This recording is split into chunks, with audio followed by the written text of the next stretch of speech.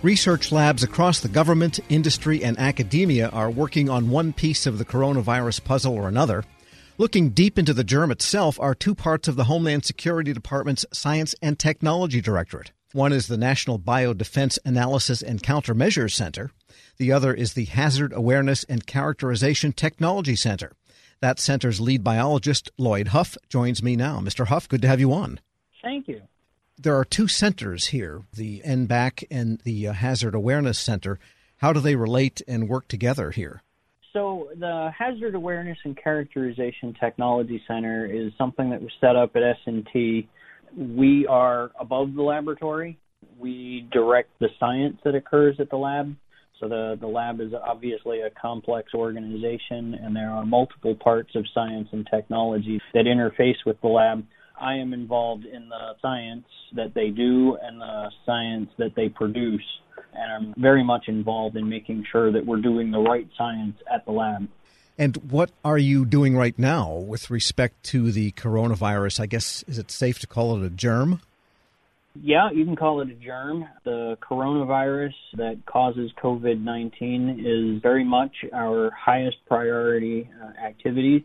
We have turned off most of the research that the laboratory was doing before the outbreak came to the United States, and we have turned them on almost 100% to doing work in response to the coronavirus outbreak.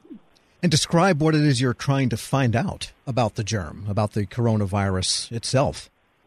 So the mission of the Department of Homeland Security is to protect the country from biological hazards.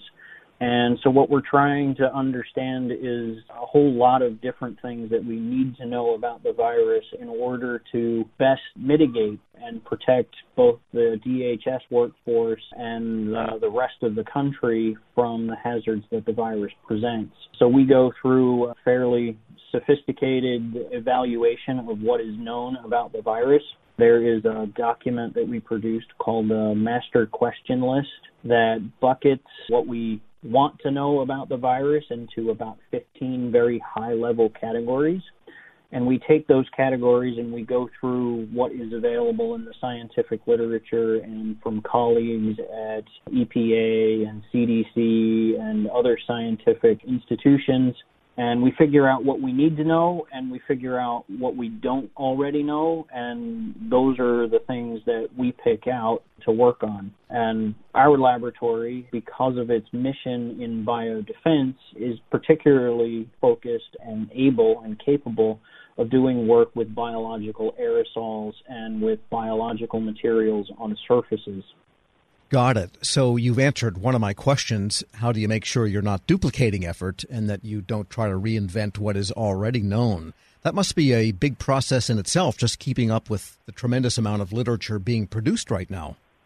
Absolutely. We have a team of about 5 or 6 scientists that take a look at what comes out every week, and that is turned around. There's probably another 10 or so people that put their eyes on it to make sure that we've spelled things right or we've said them in ways that can be understood. And to then be able to post that information, it's available on DHS's website, and it's available to the public to share primarily with the scientific community, but we also try and capture the sources of where we're getting all of the information about this virus.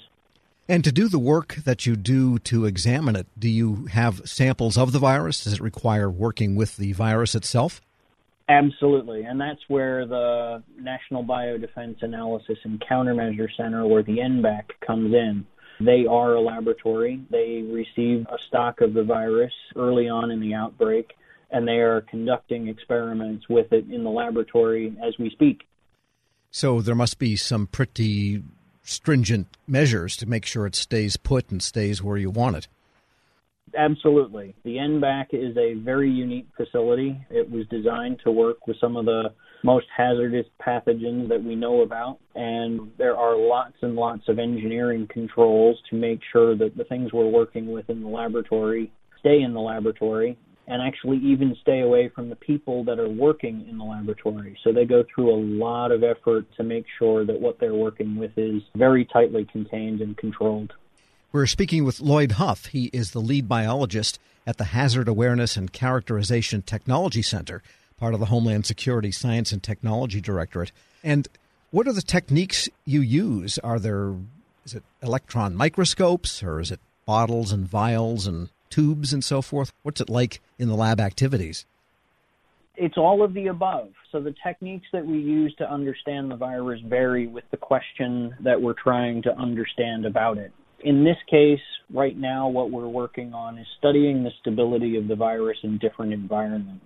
So we'll grow the virus up in a flask of cells, because viruses don't grow by themselves. They are obligate parasites that require cells to grow on. So once we have grown up the virus, we'll take that virus and we suspend it in media that is relevant to disease transmission. And in this case, we're working right now with a simulated saliva, something that is thick and a little viscous, like what you would find in your mouth.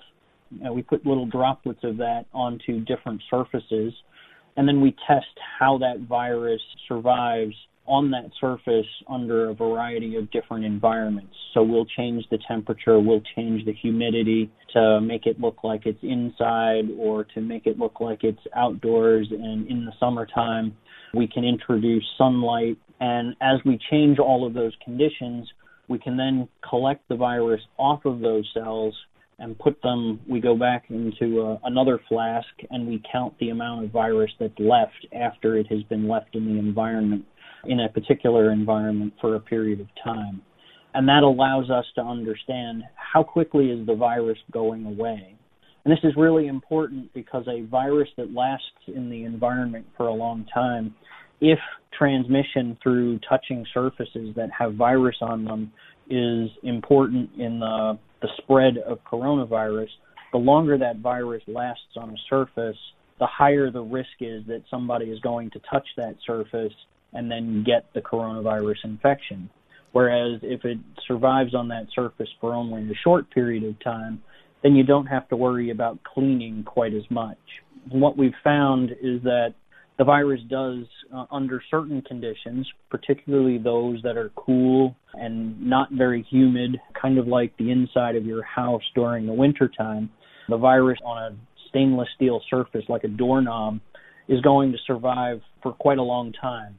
And so cleaning for this virus could be very important. We still don't know how much contact of surface contributes to that transmission of the virus, but we do know that the virus survives on those surfaces for quite some time when those surfaces are not exposed to sunlight. So it's safe to say that you have learned a lot about it then in the last, say, 8 or 12 weeks? Absolutely. We have begun to see that the virus does survive on surfaces when it's cool and dry. The virus disappears faster, it dies on those surfaces faster as the temperature rises and as the humidity rises. And we've also seen that direct sunlight with UVA and UVB rays is also very effective at killing the virus. So outdoor surfaces, we believe, are very likely to be lower risk, and that if surfaces are going to be a problem in transmission of the virus, that it'll be those indoor things that we have to focus on. So a shopping cart that is left outside in the sun is probably a better thing to go grab than a shopping cart that never leaves a grocery store. And let me just ask a biology question left over from a fragment that I recall from a college biology class, and I won't tell you how long ago that was. Do viruses die, or simply the hosts that they're parasitic on die? Because I understood that a virus can come back to life later on. Yeah, technically viruses are not alive. They are not living organisms, but they are viable. You can think of a virus as simply a payload of genetic material, and it hijacks your cells. But when it sits in the environment, those biological materials that make up the virus decay such that the virus will eventually not be able to infect your cells. All right. I guess a final question is then, what do you think we do next here? So what we're doing next is we're continuing the work to test more and more environmental conditions so that we can predict where the virus and how long the virus will exist in certain environments.